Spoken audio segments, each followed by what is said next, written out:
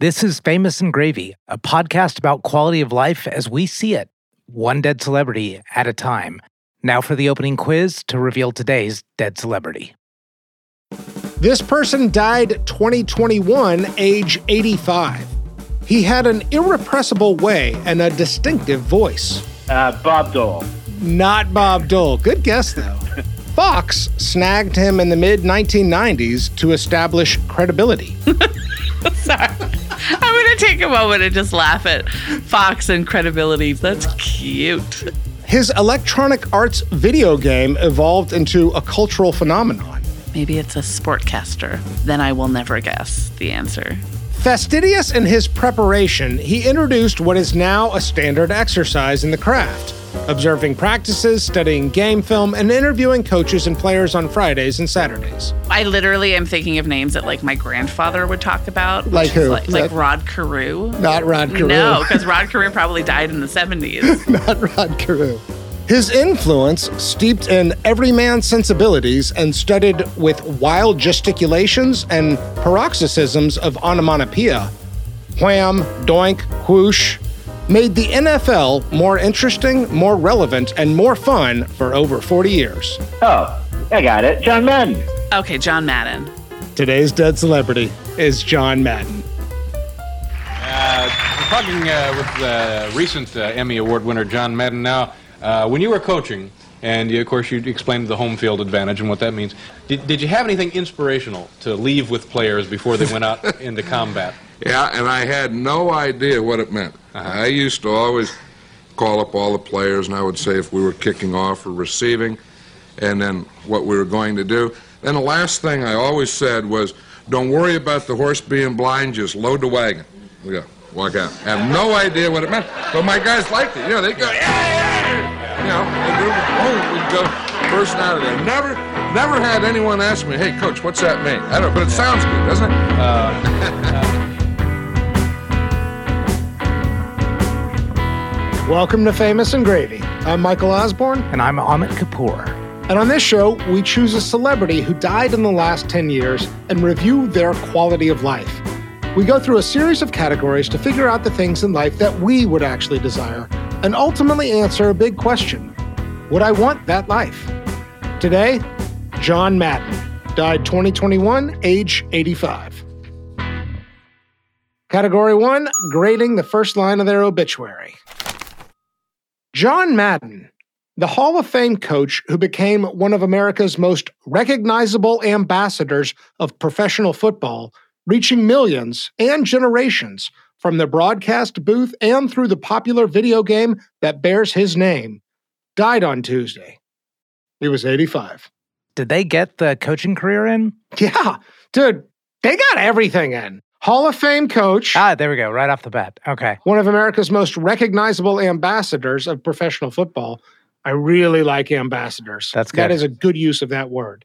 And then reaching millions and generations. So I like that they're getting longevity in there by speaking to generations. Yep. And then they say from the broadcast booth and through the popular video game.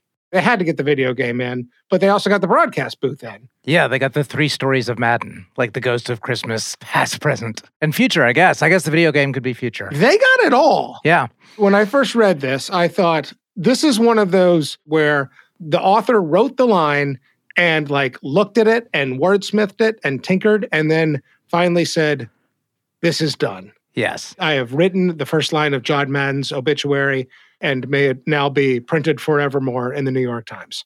I mean, I'm already gushing, man. I love this. And I mean, we can pick it apart. I've already started. We don't necessarily have to, There is such a thing as good enough.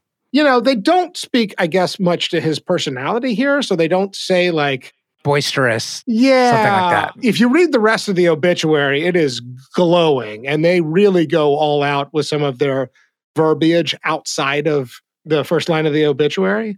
It's maybe a little bit matter of fact, I suppose could be one criticism of this. You could have pointed to his passion or boisterous as you would. I really like that word. That could have gone in here. But I don't know. I mean, it does get the main chapters of his professional life for which millions of people know him. Some who experienced him as a football coach, some as a broadcaster and some as the video game guy. Yes. They didn't mention a middle name. I love Earl. It's perfect for him. Yeah, that is good. I actually didn't notice that. Why do you like the name Earl? What does Earl mean to you? If I were to draw a picture of an Earl, it would look a lot like John Madden. And I think that's why. Yeah, I agree. Well, I have my score. Do you want to go first? You always hate it when I say a score that might match yours, and I worry we might be in that territory. Yeah, you're very thoughtful in the new year. Well done. Well done. 2023 is going to be... It's a new year, new Michael. Yeah, I'm ready to go, and I am going to dole out the rare 10. Motherfucker, that's what I'm going. That's okay. There's nothing wrong with it. Good. I just wanted you to know that's where I was. This is perfect. I'm not going to say it's perfect. I can't do that, but I'm going to give it a 10. But you just gave it a 10. How can There's it not two be different perfect? things. Okay. I could be giving it a 9.85. I'm rounding it up to 10. Perfect would be a I see. 10.00. Okay. Yeah, but it's a 10. And is the point 1.5 the lack of the word boisterous? I mean, what is the thing that keeps it from being perfect to you? My insecurities of not bestowing perfection on anything. That makes sense. This is a 10 out of 10 to me. Bravo, New York Times, on this one. I think they really got it right. Great. All right. Shall we move on? Yes. All right. Category 2, 5 things I love about you. Here, Amit and I work together to come up with 5 reasons why we love this person, why we want to be talking about them in the first place. I bet there's going to be some overlap. You take it. This is a generous podcast. You do this. Yeah, this is good. Okay, number 1, great explainer. And there's some good one. There's some ways that I want to describe this. So he was a broadcaster unlike any other broadcaster was, in that he was an everyman describing the game. And he was describing it as he sees it, almost as a father would, like watching a Little League game. But he so desperately loved the game that he wanted everyone to understand what was going on, which is why he was so simple in his explanations and using all the whams and doinks and booms. And boom, the ball's there, right again between the 8 and the 9. You see that hole right there? He sees it and knows that he can get all the way to the goal line with it. Look at the things they're trying to do. Boom, they're going deep up, making big plays. Oh, is he happy? There's a couple of ways that you can be a good explainer. You can be very articulate and you can be great with analogies, or you can be somebody that just uses very simple language. A story that's told about John Madden is in this brief stint between coaching and starting broadcasting, he taught a class at the University of California called Watching Football. This is late 70s, about early 80s, somewhere around there? Yeah. Whether this was a 4-credit class, I'd kind of like to know. If anyone was in it, please write us. But the point was to basically get people to appreciate and understand all the rules of the game. And it was a co-ed class. And the way that he taught it is what I thought was interesting.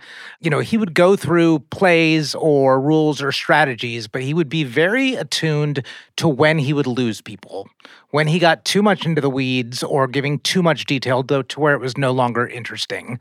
That is a God-given talent and something to love about anybody. I mean, that's what makes a good orator of any kind, a great CEO, a great minister.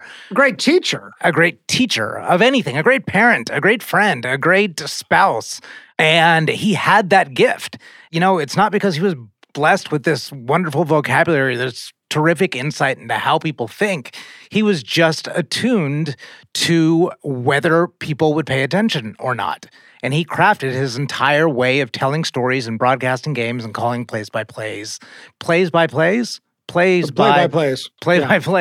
that way. And often in a lot of the tributes that you saw coming out after his death, they used that a lot. Like John Madden, the great teacher. John Madden, and I don't know that I heard the great explainer. Somebody probably used it, but that's what I chose. That's a perfect description. Much like the 10 out of 10 obituary, great explainer is a 10 out of 10 number 1 item for thing I love about John Madden. Really good, Amit. Yeah, and how perfect that follows a 10 on the obituary.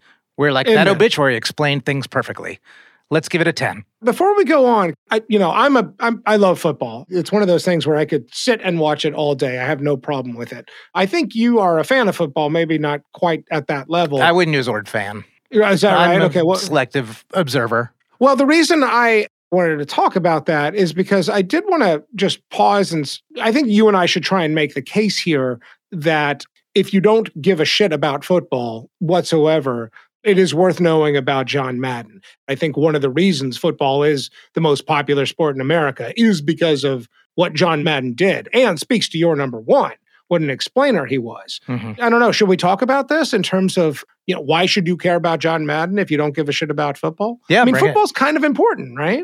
Certainly much of this country revolves around it at least 5 months a year, if not more. There is something to me very compelling about the sport itself, the strategy, the athleticism, and maybe the metaphors, the bigger story there, the kind of grand battle of it all. The reason I'm bringing all of this up is that when you talk about him being a great explainer, I mean, he would bring people into the strategy of the game and point to athletic excellence. But I also think that, like, whatever else is compelling to everybody else, like John Madden embodies that in being a great explainer. Right. His motivation in being a great explainer is because he loved the game so much. He wanted everyone else to find a reason to, if not love it, at least find it very interesting. Yeah.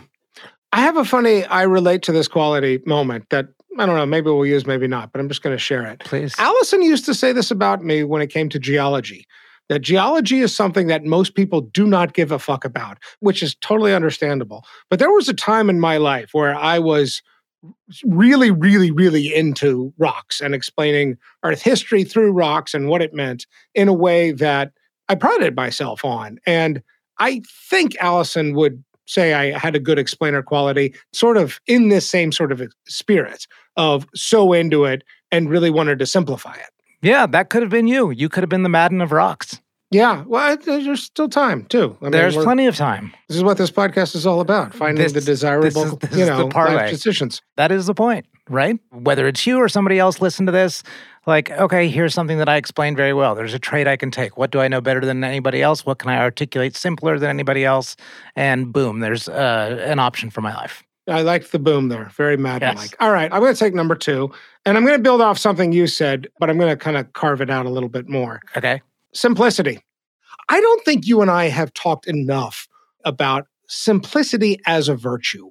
And I think Madden is like all but endowed with him. Like, I think he was a hard worker. This isn't about work ethic. But there's nothing about him that strikes me as all that complicated. I remember broadcasts with him where I just felt like, thank you again for being Captain Obvious and pointing out very obvious things to us, John Madden. There'd be a rainbow, on the backdrop over the Golden Gate Bridge or something, and he'd draw a little arc with the pen on the screen, like, there's a rainbow right there, right? And like, there's 5 colors, right? Yeah, exactly. It's just, if there were a leprechaun, it'd be down here, bottom left. Let's draw a little hat. I see in this guy a simplicity in who he is and what he's about and everything he's doing that I really admire. Sometimes I just wish I simplified everything as much as possible because I'm more prone to making decisions or events or the world complicated. So I'm going with simplicity as my number 2. Okay. I think we fall into a celebrating complexity trap. Yes. A lot here. And maybe we give some people the wrong impression. But I think it's U-shaped, right? We value simplicity as much as complexity. They're both paths to understanding. And neither of them is right and neither of them is wrong, but they're equally valued, at least in my book, and what I'm getting from you is the same. And it's also something I just admire in other people. The people who I feel like, I don't know, kind of come across as virtuous in their day-to-day lives, usually it's for fairly simple reasons. They're just not complicating shit. Anyway, that's my number 2. You take number 3. Okay. Just because I'm worried this isn't going to get in, it's going to be the planes, trains, and automobiles. A lot of people know John Madden had a fear of flying. So he was a coach of the Raiders, like 72 to 79, something like that. He actually flew then. He flew with the team 2 games. Towards the end, I believe in his last season of coaching the Raiders, which was his last season of coaching, period, there was a very turbulent flight and he had a panic attack. And he'd experienced this before and he was like, no more, I'm not flying again. And I said, if we land and I'm still alive, I'll never get on an airplane again. And I didn't. That was in 1980. Right? And the man lived until 2021. And so we have 41 years of not stepping on an airplane. Initially, he rode on trains for a while in his early part as an announcer. And then the network had an idea to try a bus. And so they loan a bus from Dolly Parton because she was not on tour. So they borrowed Dolly Parton's tour bus, give it to Madden for a couple weeks, and he can ride around and go to games. It's a little more efficient than relying on Amtrak. And he loved it and instantly commissioned one for himself, which became known throughout the rest of his career as the Madden Cruiser. He would go from game to game in a bus, and he'd have a bit of an entourage with him. He'd have his crew, his production crew. Occasionally, he'd have interns or other commentators. A lot of journalists wanted to come along. Sometimes his kids would get to go on celebrities, it. Yeah, other celebrities just wanted to tag along. And he literally crisscrossed the country for about 40 years. So I love ground travel. You know this about me. I don't like going 5 miles, but I don't mind going 500 miles. But, there's a couple of clues that we've talked about in this. One, I did that for a living for a year and a half when I drove the Wienermobile. On my 40th birthday, I went around the country in the Amtrak to sort of celebrate my victory lap. So why I like it is that you don't miss the details in between, and you see a lot of people and meet a lot of people in between. There's a reason that they use the term flyover states, because in a sense, that's a simile for ignoring, which is how you get the word ignorance, right? Is that you skip things. The way Madden described it is that with his bus journey and by traveling that way, he said, if you go out there, you feel better about America, which is absolutely 100% true in my experience of spending long extended periods on the roads or on the rails. Mine as well. Yeah. Mine as well. What I've learned traveling around is this. People are nice. You go to a big city and you hear the world is going to hell, but it's not true. Small parts of it are. The whole isn't. You get out there, and it makes you feel better about America. The thing works. You connect on values more than you just instantly antagonize. There's more similarity than you realize. Yeah, when you're watching on news or reading the newspaper or extracting it into whatever political hot topic there is, you're not connecting on values. You're finding what is the disconnecting value. But if you step on a bus and you go into a gas station or you go into a diner or go into a restaurant or a bar, you are immediately connecting on values. You're not finding the things that you're opposing to. And that's the beauty of, just stepping out, going in somewhere, sitting down next to someone and shaking hands, as you will find that immediately. And this idea of there being two Americas, of there being a urban America or rural America or a red America and a blue America, you will realize quickly that is not as polar as you think. And I think John Madden firsthand got to experience that more than anybody else in the periods from, say, 1980 to 2020. I will say, for what it's worth, this is one of the reasons I enjoy football, because football is also a connective force. You can have all kinds of disagreements with people, but one of the reasons I've become such a fan of the sport is that I want to be able to have a good conversation with anybody about it. And it's certainly a way I connect with other dudes who I might not otherwise have a lot to talk about with. There you go. Yeah. Well, that actually bleeds pretty well into my number 4. I just wrote down friendly neighbor. Okay. This is more of a personality thing because, it's kind of a contradiction in a way that he has this everyman quality that is really sort of next level, that he's both the lion in the room, but he's also got this normalizing everyman quality to him that I think everybody kind of feels connected to him in a way. He is the quintessential have a beer with him kind of guy. And I wrote down friendly neighbor in part because I really like my neighbors. I have old neighbors on either side of my house, and they're just great. We don't have big, deep conversations, but there's a lot of smiling, waving, and what are you guys up to? Oh, yeah, that sounds good. Well, good to see you. It's meaningful small talk is how I would put it. And I think Madden exemplifies that as well. So friendly neighbor. Okay. I'm torn between the last one and the number 5, but I think I've got a very good segue from the friendly neighbor. So one of those neighbors in which he may have been friendly to was Yoko Ono. So he I didn't see that. Yeah, really? So John Madden had a place. This wasn't his primary residence in the Dakota building in New York City, which is on the Upper West Side. Very prestigious, very elite building. There's a lot of just private wealth there, but people like Paul Simon have lived there. Connie Chung has lived there. There's a huge roster. There's a great Wikipedia article that we will show notes. It's got a cool factor to it. And John Madden sort of made it into that culture. And so my number 5 in a word was renegade and misfit. And I've kind of backed into the fact that he has a place where John Lennon lived, that he plays that aspect of cool. But you go all the way back to Coach John Madden in the 70s. And he was a renegade and a misfit. His long, floppy hair was not the standard. Like, they contrast him a lot to Tom Landry, who was, one of the other most successful coaches of the 70s, who was tie and top hat and all serious. John Madden had his flappy hair, like, wisping about. He had this, like, too tight polo shirt tucked in. He had these, frumpy like, body. I mean, large, oversized. but like the pants were so tight, but still bell bottomed, and he was just like he really looked like Chris Farley playing an announcer. One of the commentators said one time that I looked like an unmade bed. And I didn't take that as an affront. I thought, well, that's not bad. And that was the physical appearance, but that was also part of the theatrics that was the renegade of John Madden. The way he motivated people, the way he argued with refs. He was by no means a demure individual. And the way that he changed the game of broadcasting was also bringing that renegade spirit and that misfit spirit into it. You had people that were all suit and tied and coming up and calling plays and describing what was going on, but you had John Madden bringing every emotion under the sun into the broadcasting booth. And lo and behold, like that seems like just such... It's almost like a childlike playfulness to it. Yeah, and so you're bringing this kind of misfit playfulness quality into it, and you change the game of broadcasting and become possibly the best and most celebrated of all time in the game of football.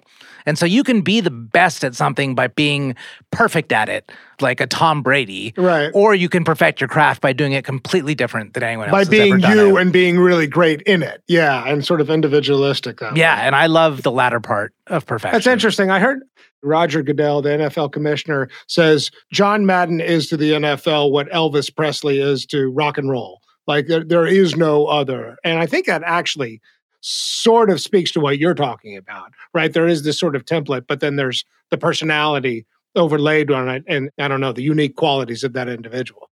Okay. Shall we recap? Yep. Okay, let's do it. Number 1, you said explainer. What'd you say? I said great explainer. Number 2, I went simplicity. Number 3?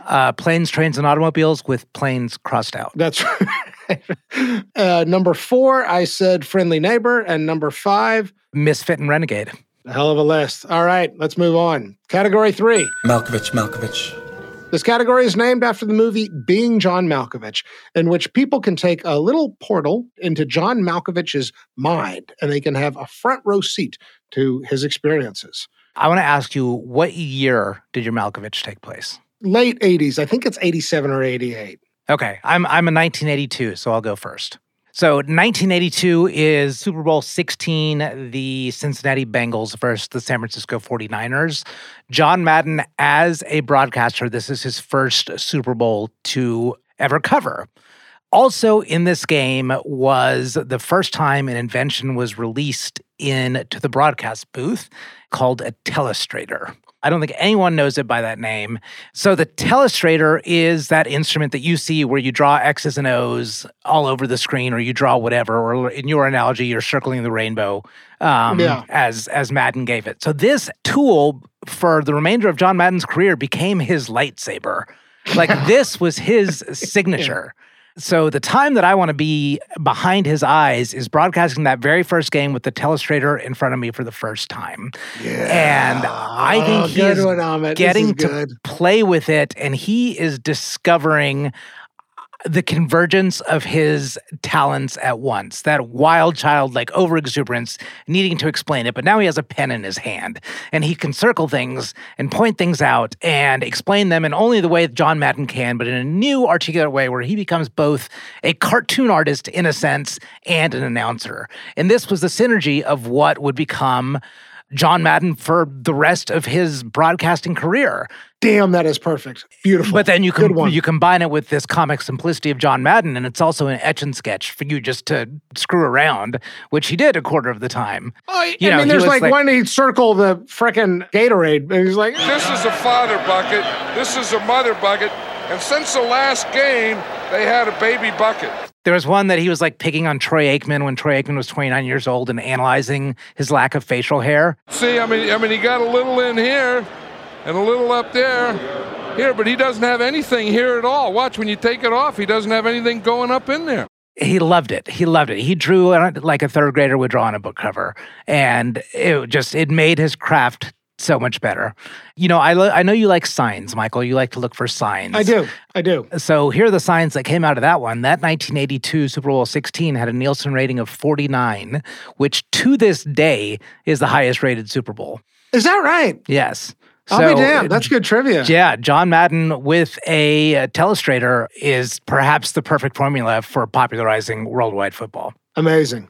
Beautiful Malkovich. Well, Ahmed, bravo, sir. Mine is not nearly as exciting. So my Malkovich, I was curious about whether John Madden ever stopped to watch high school football on his road trips, because he's in this bus all the time and, he's got to sleep somewhere. So I spent a little bit of time searching for John Madden, West Texas, wondering if he'd ever, seen the Permian Panthers, or I didn't find anything there. But what I did find is that there's a story from 1987 where he is trying to watch Monday Night Football because he's got to watch all the games, and the reception goes out and he's like fumbling all over the place trying to find a place with a TV, and ends up in Van Horn, Texas, which is the middle of nowhere, that part of Texas where you have to drive 100 miles to the next gas station.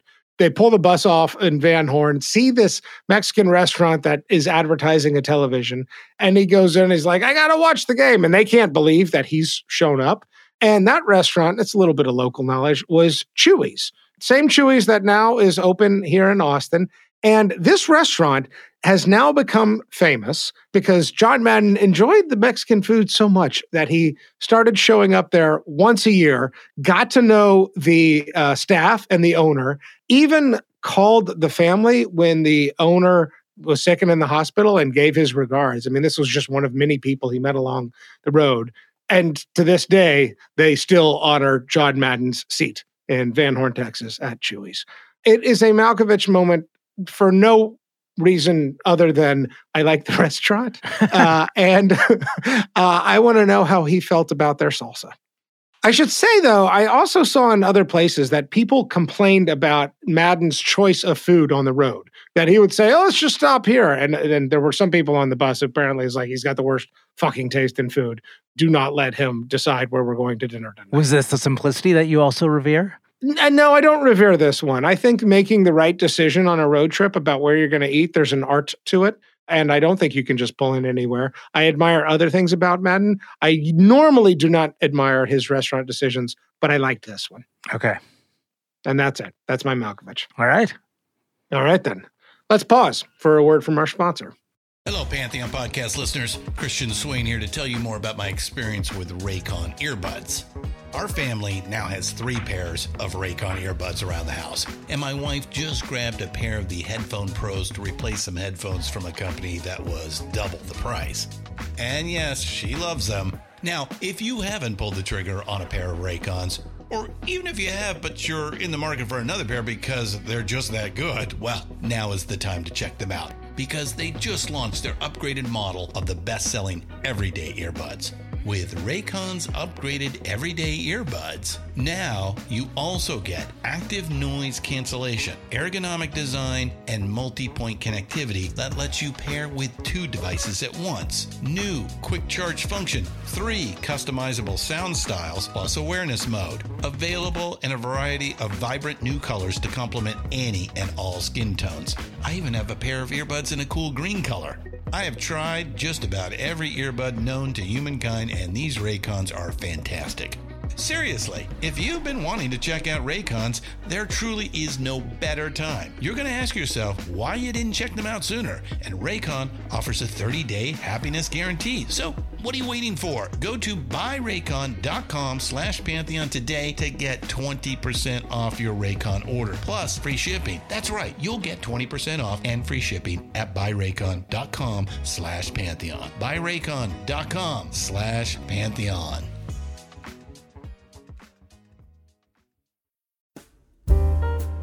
Michael, you know when we go to restaurants and I don't know what to order? Then ultimately I'll just ask the server, well, what should I order next? Yeah. And I wish a similar thing existed for other things I consume, like books. Did you say for books? For books. Oh, well, that's easy. If you go to Half Price Books, there are all kinds of people who work in this store who are excellent at recommending books. Have you ever done this? No, I've never known to ask them. I thought they were just... They are knowledge keepers. They are readers, and they are there to say, hey, how can I help you? What are you reading these days? What are you into? What are you looking for? I mean, every time I've gotten into a conversation with one of the Half Price Books employees, I've always walked out of there with something new that was excellent. So you're saying I can go ask a Half Price Books bookseller if I don't know what to read next or I'm looking for a gift idea? I think that's exactly right. You don't need to know what you're going to buy when you walk into Half Price Books. And if you just need a book, these people are there to help. And you know what? Half Price Books is the nation's largest new and used bookseller, with 120 stores in 19 states. And Half Price Books is also online at hpb.com.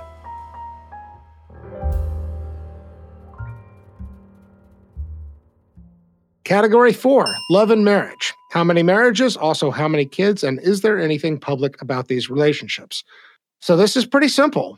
One marriage, Virginia. They met in 1959. John was 23 years old. They celebrated their 62nd anniversary 2 days before his death in 2021.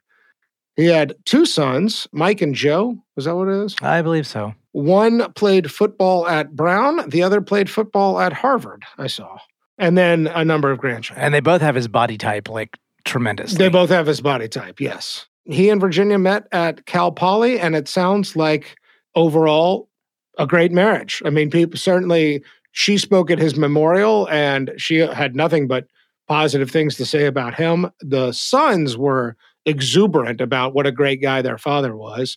So, first glance, everything looks really great here. And I didn't see any evidence to the contrary. Well, first, let me compliment Virginia. I really liked her, the way that she spoke of them as a couple, as a team, even just her as a supporter of his teams. One of my favorite quotes that she gave is she said, "Well, I never saw any reason why the Raiders should ever lose a game. And I used to get so upset with coaches' wives who said, well, you can't win them all. And I said, why the hell can't you?" Yeah. So I wanted to highlight She's that got a because fierceness to her. Yeah. So here's the debate. So when he resigned from coaching the Raiders, he did it pretty young, and he did it as he was peaking almost. Yeah, we should say he was hired young, too. At the time, the youngest coach that had ever been hired. 32. Yeah, he was 32 years old when he was hired to coach the Raiders, became the youngest winning Super Bowl coach. To this day, has the most winning record for anybody who's coached 100 games or more. Correct. So one of the reasons that he cited was to be there more for his sons. I think it was also just extremely stressful, and he was starting to feel sort of the mental impact of that. But then a couple of years later, he goes and becomes an announcer and decides, okay, I'm going to live in this bus as well for 5 months a year. Yeah. Like, how do we feel about this parenting? I know I understand now, 40, 50 years later, they're saying we love our dad. He's a Hall of Famer, but this seems confusing to me when these are the kids in junior high school these years when they probably need dad most, and he seems to be away most. I had the same reaction because I think what you're talking about is sort of like how much time is he really able to dedicate to the family? And he claims in 1979 when he retires or whenever it was, late 70s, early 80s, that's what I'm going to go do. And then next thing you know, he's broadcasting. Kind of the rest is history.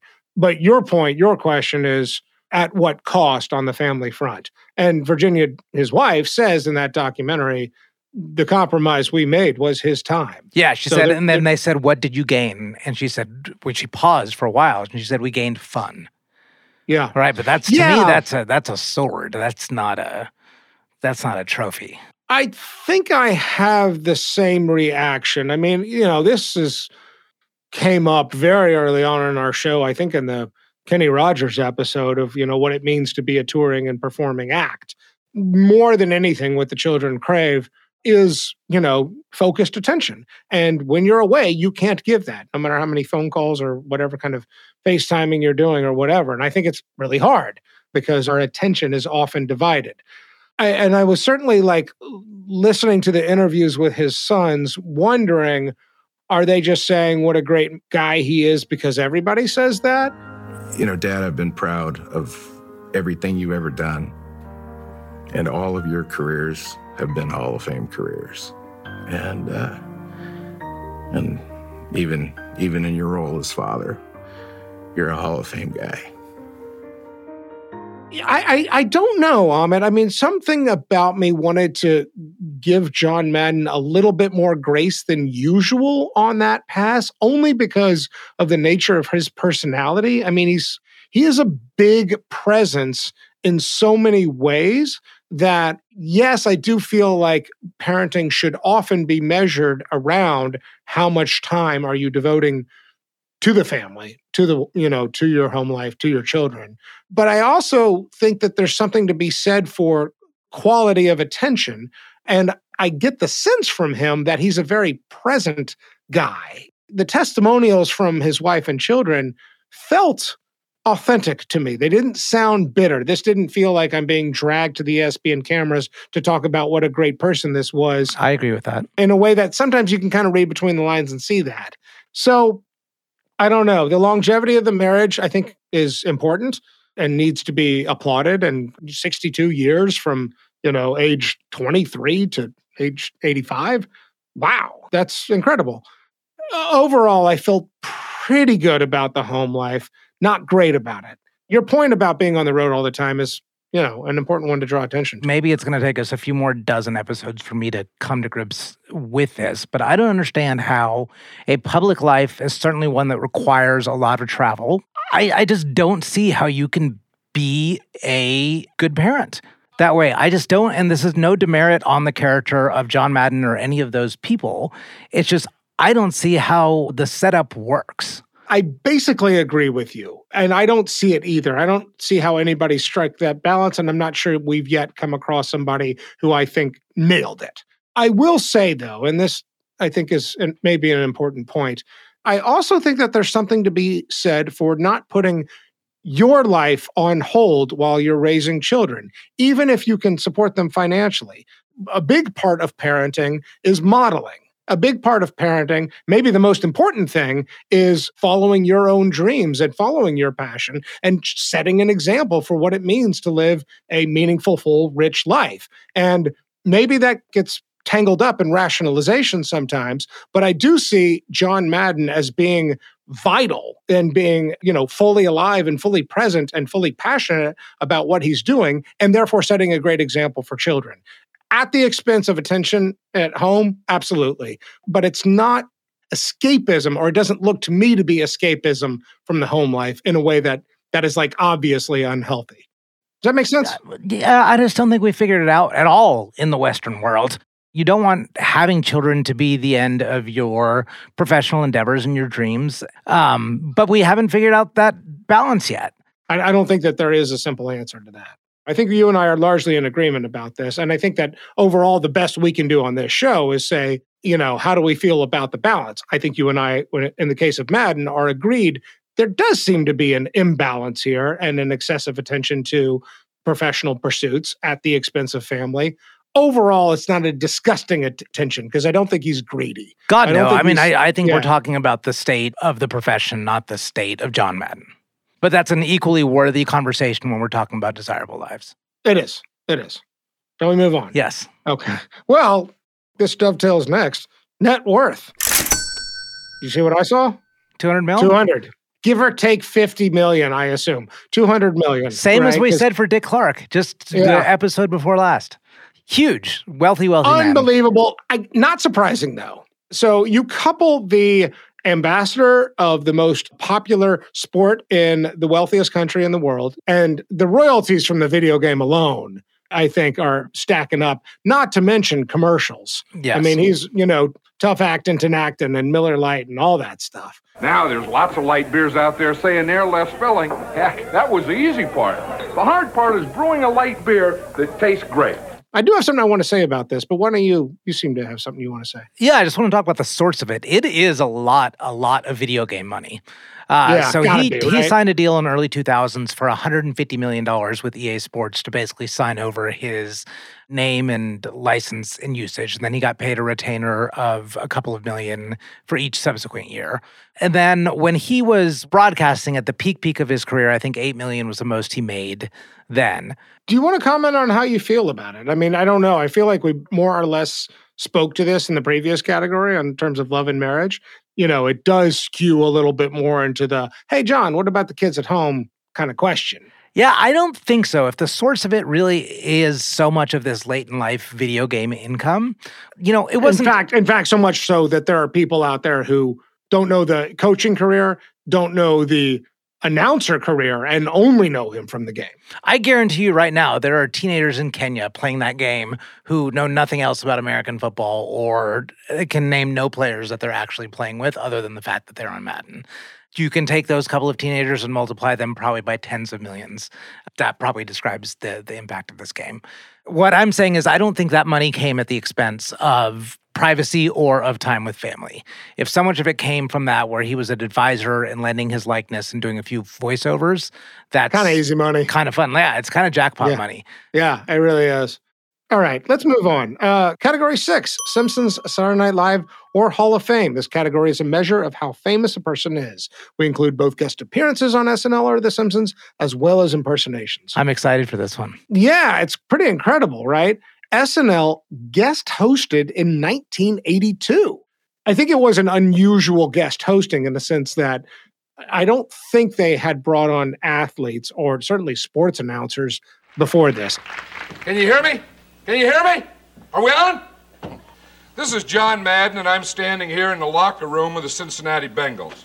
Tough game, tough loss, but the fight was fair, and it was Are you kidding me, man? Did you see that out-of-bounds call at the ref board? Man, that thing was a big payoff, man. I want the country to know. It's the mob. The whole other team is run by the mob. That Francisco dude, he's in the mob, man. I'm telling you, man. I buy my pills and stuff from him, man. I'm shot. The Simpsons, he also voiced himself. The episode is called Sunday Cruddy Sunday, but it's him and Pat Summerall, his longtime partner in the booth. Well, John, what did you think of tonight's episode? I loved it. The last-minute addition of Wally Kogan to the lineup was a bit of a gamble, but it really paid off. Marge and Lisa painting eggs. Did that work for you? Oh, big time. He is in the Pro Football Hall of Fame, and there's a very wonderful story about when he discovered that because he had been denied the Pro Football Hall of Fame for many years. He was on the ballot, and then it looked like he wasn't going to make it. And then in 2006, he gets in with Troy Aikman and somebody else who I'm forgetting. I also even saw that there are claims on the internet that he does have a Hollywood Walk of Fame star. And then nothing for Arsenio Hall. Yeah, he didn't do the talk show circuit so much. No. And then, and then there's other cultural touch points. This is probably the place to mention the Frank Caliendo impersonation. You have to inform me on that. You don't know about the Frank Caliendo impersonation? I don't even know who Frank Caliendo Oh, it's is. uncanny. If you could only have one guy, just one guy, that you put in the Pro Football Hall of Fame, that guy's going to be Brett Favre. He could do things on the field that nobody else could do. Got it. Yeah, it's normally at this point that I interject and be like, this is where else he influenced pop culture. But I think this is... sort of unnecessary, right? It's sort of unnecessary because I think John Madden actually made pop culture more so than possibly anyone else that we've talked about. Maybe Dick Clark being an exception that we just did 2 episodes ago. For example, like the Thanksgiving Day stuff. The turducken, right? The turducken, everyone knows what it is. People would not, if it were not John Madden introducing that in 1996. The video game started out as being John Madden Football EA Sports 1996, and now it's just abbreviated to Madden. It's just Madden. Yeah. Just Madden. You want to go play Madden, right? Exactly. It's like Google or something, right? Welcome to Madden NFL 2000. The new millennium of football. As long as video games live on in the style that, like, you can play a football simulation, it may still be called Madden, and that very well may outlive the memory of the person. Yeah. I love these famous and gravy crossover moments. I also saw a picture of John Madden and Nelson Mandela. I have no idea what's going on in that picture. I have no idea why Nelson Mandela was there to meet John Madden, but the two are sitting there smiling at each other. Overall, very famous, though. He's going to last for a while, I think. All right. Category 7, over under. In this category, we look at the generalized life expectancy for the year somebody was born to see if they beat the house odds and as a measure of grace. John Madden, born 1936, the life expectancy for a man in America born in 1936, 56.6 years. He lived to 85. So he beat it by almost 30 years. Extraordinary given his physique and that he celebrated eating like terribly. This guy did not look like somebody who was going to make it to 85. No way. Right? I mean, he was a great candidate for the Dead or Alive app when he was alive, because I think everybody remembers him as a very old, large man in the late 2000s and wasn't sure what happened over the last 10 years. And then he did die, year and change ago. Yep. Let's just ask this. What do you attribute the longevity to? Because this does not look like a healthy body, right? I'm going to go gregariousness. I mean, he smiled a lot, he laughed a ton, and there was a lot energizing his body through that. And I think that was his medicine. He didn't seem like a high blood pressure guy after he walked away from head coaching. Like when he was a coach, there are ulcers, there are panic attacks, there are football coaches are notorious for being in kind of, high blood pressure individuals, right? Yeah, and he walked away at 42 from that. So I mean, I don't know. If anything, that speaks to like the power of like positivity and joy in your life. I truly think that's it. Yeah, I do too. And I think the grace, I think it was spot on. So he left broadcasting in 2009. Right? So 12 years where he was essentially just gone. It's not like he was returning for guest spots. He just walked away and retired, spent time with his kids and his grandkids, a lot of it in Northern California. I think it was a pretty good, definitive exit. And he left on top, too. He left on top. He wasn't like being wheeled in and withering away in his final like broadcasting years. He really walked away as being, still the best NFL broadcaster out there. They can take me from here, standing next to you, which is going to happen. But one thing they can't take is my feeling for you, the friendship we developed. And the memories of 21 years and 21 great years. And not only, 21 years of games, but 21 years of being together and everything. As you say, those memories will be with us forever and they can never be taken away. And you are the spirit of the National Football League. You are what the NFL is all about, what pro football is all about, and more important, what a man is all about and what a gentleman is all about. All right, let's pause. Jennifer Flowers. Jennifer Flowers is alive. The rules are simple. Dead or alive. She is 72 years old, still with us. Christ, we are so old. John Cougar Mellencamp. Alive. Very alive. Still rocking in the free world. That would be Neil Young. I think it's still ROCKN in the USA at 71 years old. Charlton Heston. And his cold, dead hands, so I'm assuming he's still alive. His hands are actually dead now. We lost them in 2008. Test your knowledge. deadoraliveapp.com. The first of the introspective categories is Man in the Mirror. What did they think about their own reflection? We've talked about this a little. I'm curious to see where you go. 6'4", very big guy. He was an offensive lineman when he played. Had those huge hands. They're like cartoonish. He was They're still so a big. giant at like 85 in that documentary. The description of him as like an unmade bed really sticks in my mind. And he liked that. I said he's got that kind of knucklehead confidence that comes with being a football player. So I'm going yes. I think he liked his reflection. I went capital Y-E-S. I think there was no question that he liked it and loved it. And he celebrated other people that had these sort of giant physiques. He did the all Madden team, which was kind of the alternative to the all-star team. And this was largely celebrating either the really, really tough, gritty players or just the enormous ones. And that was just like, that's what he liked. And I don't think that was just a justification of himself. I think part of the reason that he loved the game of football is he liked giants playing a game and hitting each other. And I think he liked that he was kind of one of these mutants. All right, category 9. Well, one thing on Man in the Mirror, I just want to point this out. I wrote down the words body positive. Oh, I like that, Ahmed. I agree with that. And I think that making it to 85 actually speaks to that. Oh, good call. Good call. Category 9? Mm-hmm. Category 9, outgoing message. Like Man in the Mirror, how do we think they felt about the sound of their own voice when they heard it on an answering machine or outgoing voicemail? And would they have used the default setting or would they record it themselves on their voicemail? I wrote fuck yes and fuck yes. Like, I don't see any need to talk about this. Loved it. Okay, next category. Regrets, public or private. What we really want to know is what, if anything, kept this person awake at night.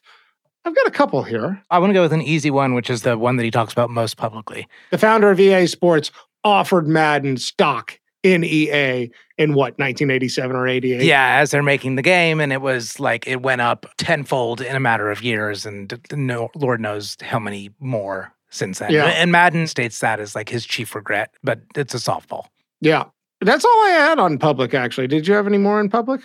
Nope.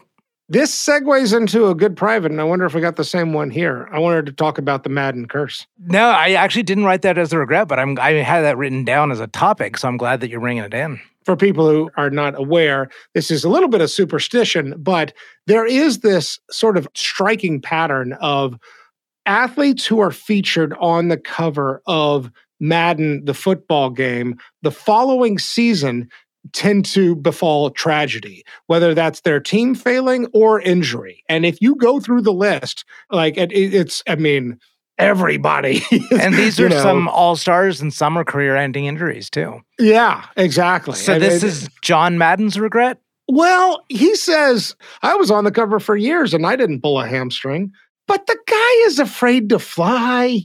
And athletes in general, I think, are a little bit more vulnerable to superstition. You know, I think, I wonder, I mean, sure, he's dismissive of it, but the pattern of it, if you actually go through the list, and it's so striking that I have to believe he had moments in the middle of the night where he's like, God, is the Madden curse?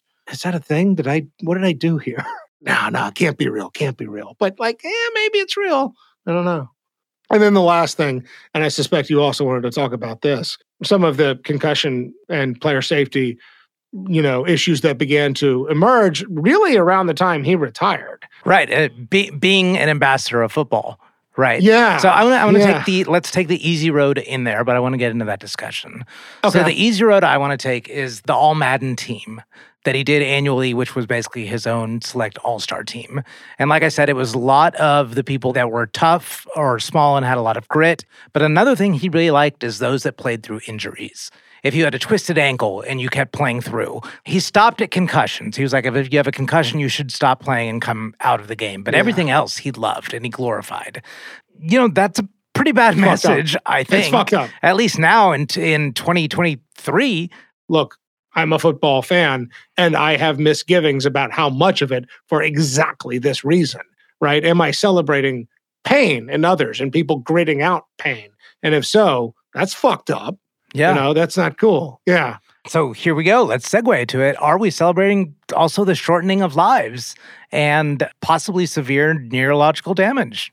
I mean, my understanding is that it's not just token lip service. I think that the concussion protocols that have been put in place, the improvements in training at a young age in terms of how you hit somebody and, what it means to not lead with the head, penalties that get thrown for unnecessary roughness, and the improvements in helmet safety. I think all of those measures are real. Well, we've talked about Chuck Klosterman before, and did you read But What If We're Wrong, that book of his? Yes, I did, but I don't remember what he said about football. I remember it came up. I forgot. So the premise of the book is like all of these things that we see as normal today could be entirely obsolete in 50 years, 100 years or more. An easy one to understand is you could smoke in the delivery room like 50 or 60 years ago. In the 1930s, bare knuckle boxing was the most popular sport in America, and that there could be enough that comes out as more CTE cases come out, if they continue to come out, that eventually we just get to a point that this isn't worth it. And he renders a hypothesis that that's a very, very possible outcome. Yeah. As much as I love the game, I don't know that I have a problem with that. If it were to sunset, if we were to reach a kind of collective tipping point where we said, this is not okay and we cannot put this on television, we need to quit putting our money into it. How would you feel dedicating your career to a sport with that possibility?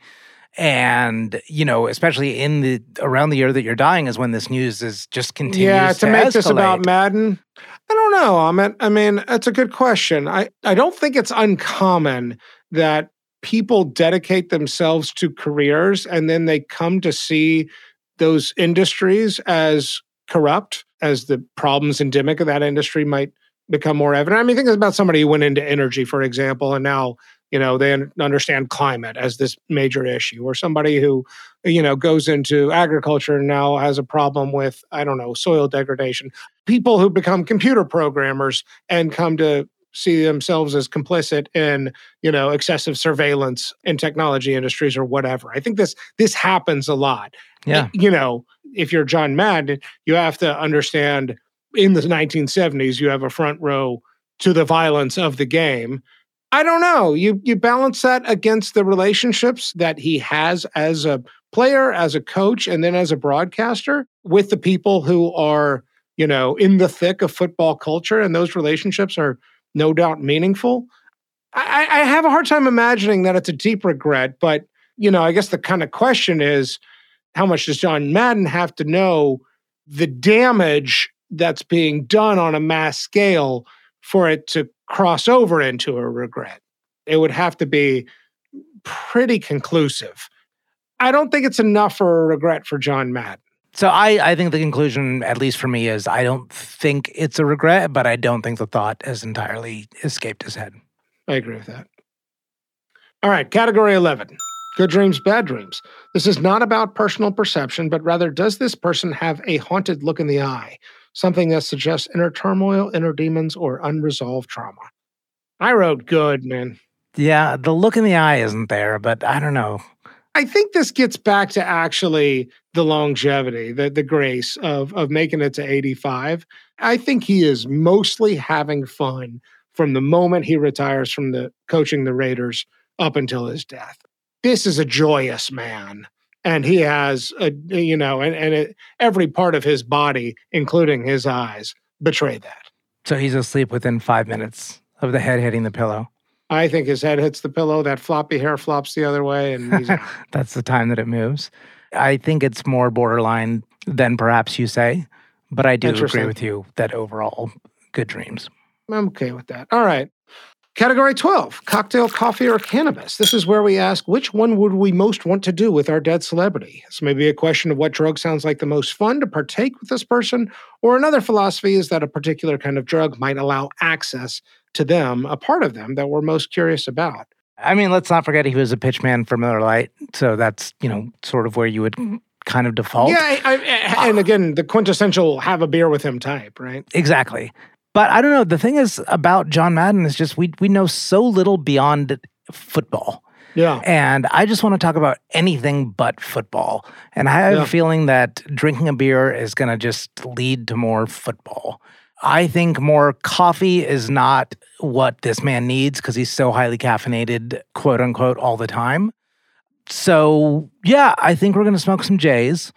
And I just want to get into anything else. I want to assign pre-reading. I want to sign this Chuck Klosterman, but what if we're wrong book. I mean, Al Michaels describes him as a learned guy, as somebody who would read books and was smarter than you realized. And that had depth. And I think that there is you understand America better by crisscrossing it in a bus, aspect to him. I bet he's got things to say about outside of football. Maybe that's what we're going to do. I crisscrossed America in a bus. He did it for 40 years. We can share some notes from that. And I want to, learn what it's like to do it for 40 years. What do you see as America?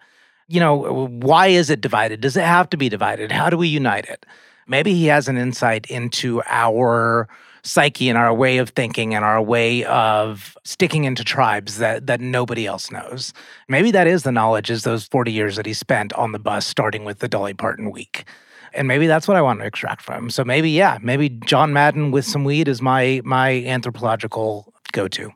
Get on the bus, what's that, electric Kool-Aid acid style. Neil Cassidy can drive and John Madden, and you can... I don't want the ghost of Neil Cassidy driving that bus.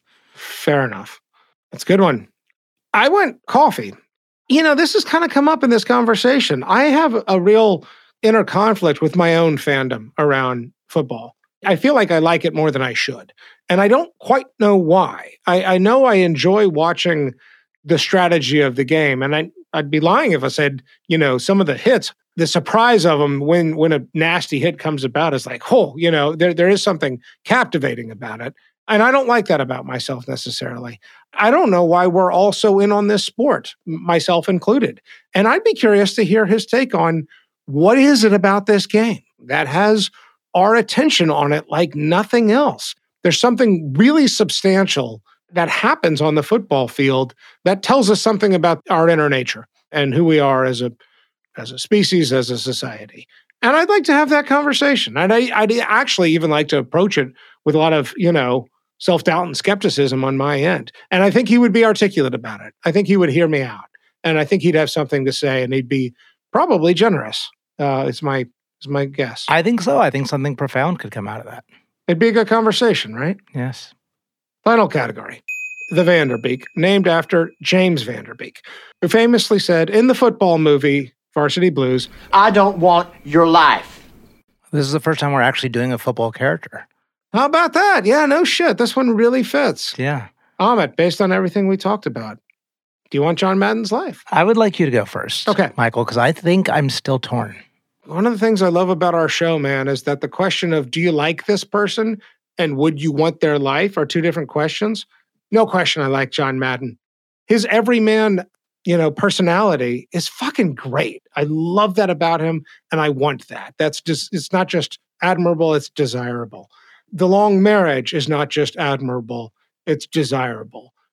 Success in multiple chapters of one's life that he playing football ends and he goes into coaching, and coaching ends and he goes into broadcasting. And, broadcasting has a certain upward trajectory that other opportunities like, hanging out in a culture that you love. I mean, continuing to grow so much that you become an ambassador. To be an ambassador of anything is, to me, desirable. You represent this culture. I think the questions you've raised and that we talked about, like, how good is that culture? How much of that culture is this game a service to society versus a representation of its corruption or of its, nastier qualities? I think those are good questions and important questions. Not getting on airplanes bums me out a lot because I want to travel. And I think, you've raised this in other episodes too, sort of being known for one thing. Like there is a sort of bubble that only occasionally crosses outside of football. It's this and nothing else. I think I'm a yes for the reason I had in my 5 things about simplicity. That above all else, what I see in this life is simplicity. It's not complicating it.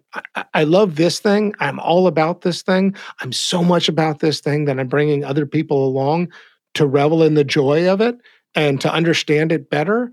And I'm going to do it with some humility and some self-deprecation, but also some real knowledge and expertise. And along the way, leave my mark on history. It's not a strong yes, but yeah, I want your life, John Madden. Okay. So yeah, I mean, I think you highlighted off the top an excellent point that there's a big difference between liking and wanting.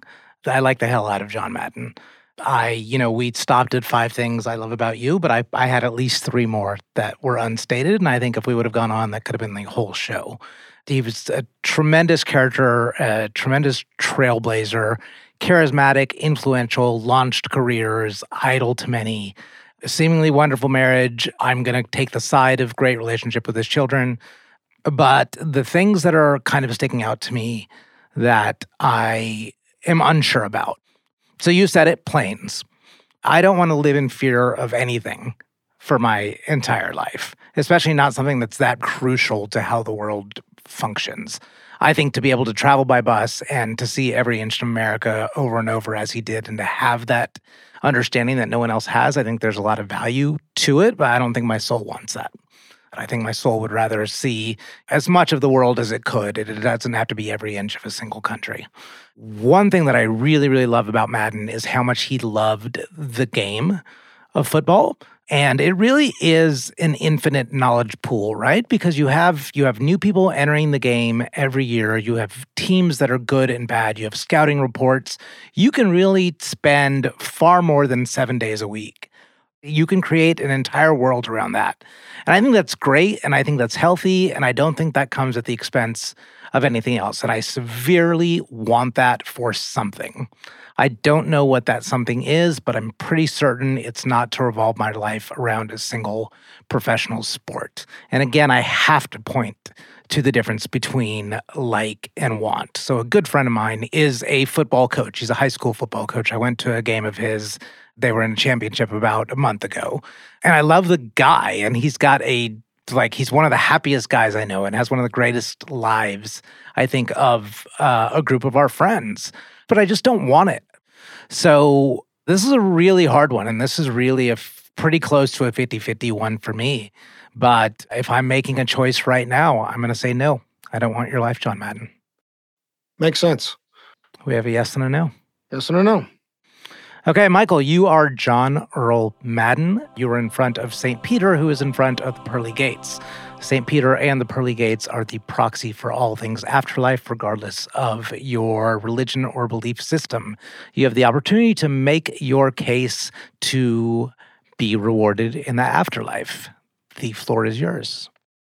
St. Peter, I found my thing, and my thing was football. I found it at a young age as a player. I found success on it as a coach, but then maybe most importantly, I found that I was really good at explaining it to people, and that people really enjoyed that. They liked understanding and imagining what it was like to be down there, on the football field, running the ball and running plays, or being a coach and scheming up plays, or being part of a team where culture matters and everybody's trying to come together to do something greater than themselves. It was a big life, and I was a big guy, but in a way, it was simple. And even if you're not into football, I think that everything about my life symbolized simplicity as a virtue. And I think maybe we'd all be a lot better off. We'd all see our commonalities and shared connection if we were just a little bit more simple about it all. Didn't make things so complicated. And I tried to embody that in the decisions I made while I was on Earth. And I think as a result, I lifted a lot of people up, and I gave them something to cheer for every Sunday in a way that made their lives richer and better. And for that, I hope you let me in.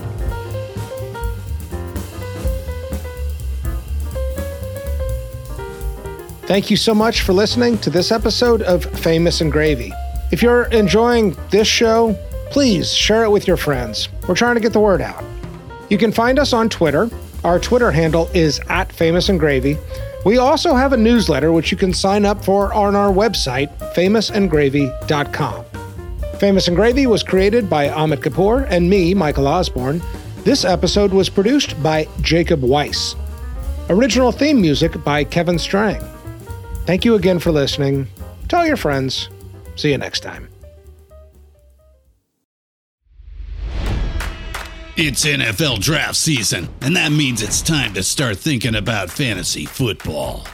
FantasyPoints.com features industry-leading experts and prognosticators using proprietary hand-charted data to help you score more fantasy points. FantasyPoints.com is the place to go for whatever kind of fantasy football you play. Whether you play fantasy football, daily fantasy sports, or do a little bit of everything, Fantasy Points has the meticulously researched content to guide you to victory. And why wait for the fall? Fantasy Points also covers the new spring football league, the UFL. Join the guru, John Hansen, Scott Barrett, Joe Dolan, and other massive names in the fantasy football universe with an exclusive offer. Use code Pantheon for 15% off any Fantasy Points package, including the all-in package, with access to every article, tool, and data nugget that Fantasy Points has to offer. That's FantasyPoints.com and code Pantheon for 15% off at Fantasy Points. FantasyPoints.com, code Pantheon. Score more fantasy points.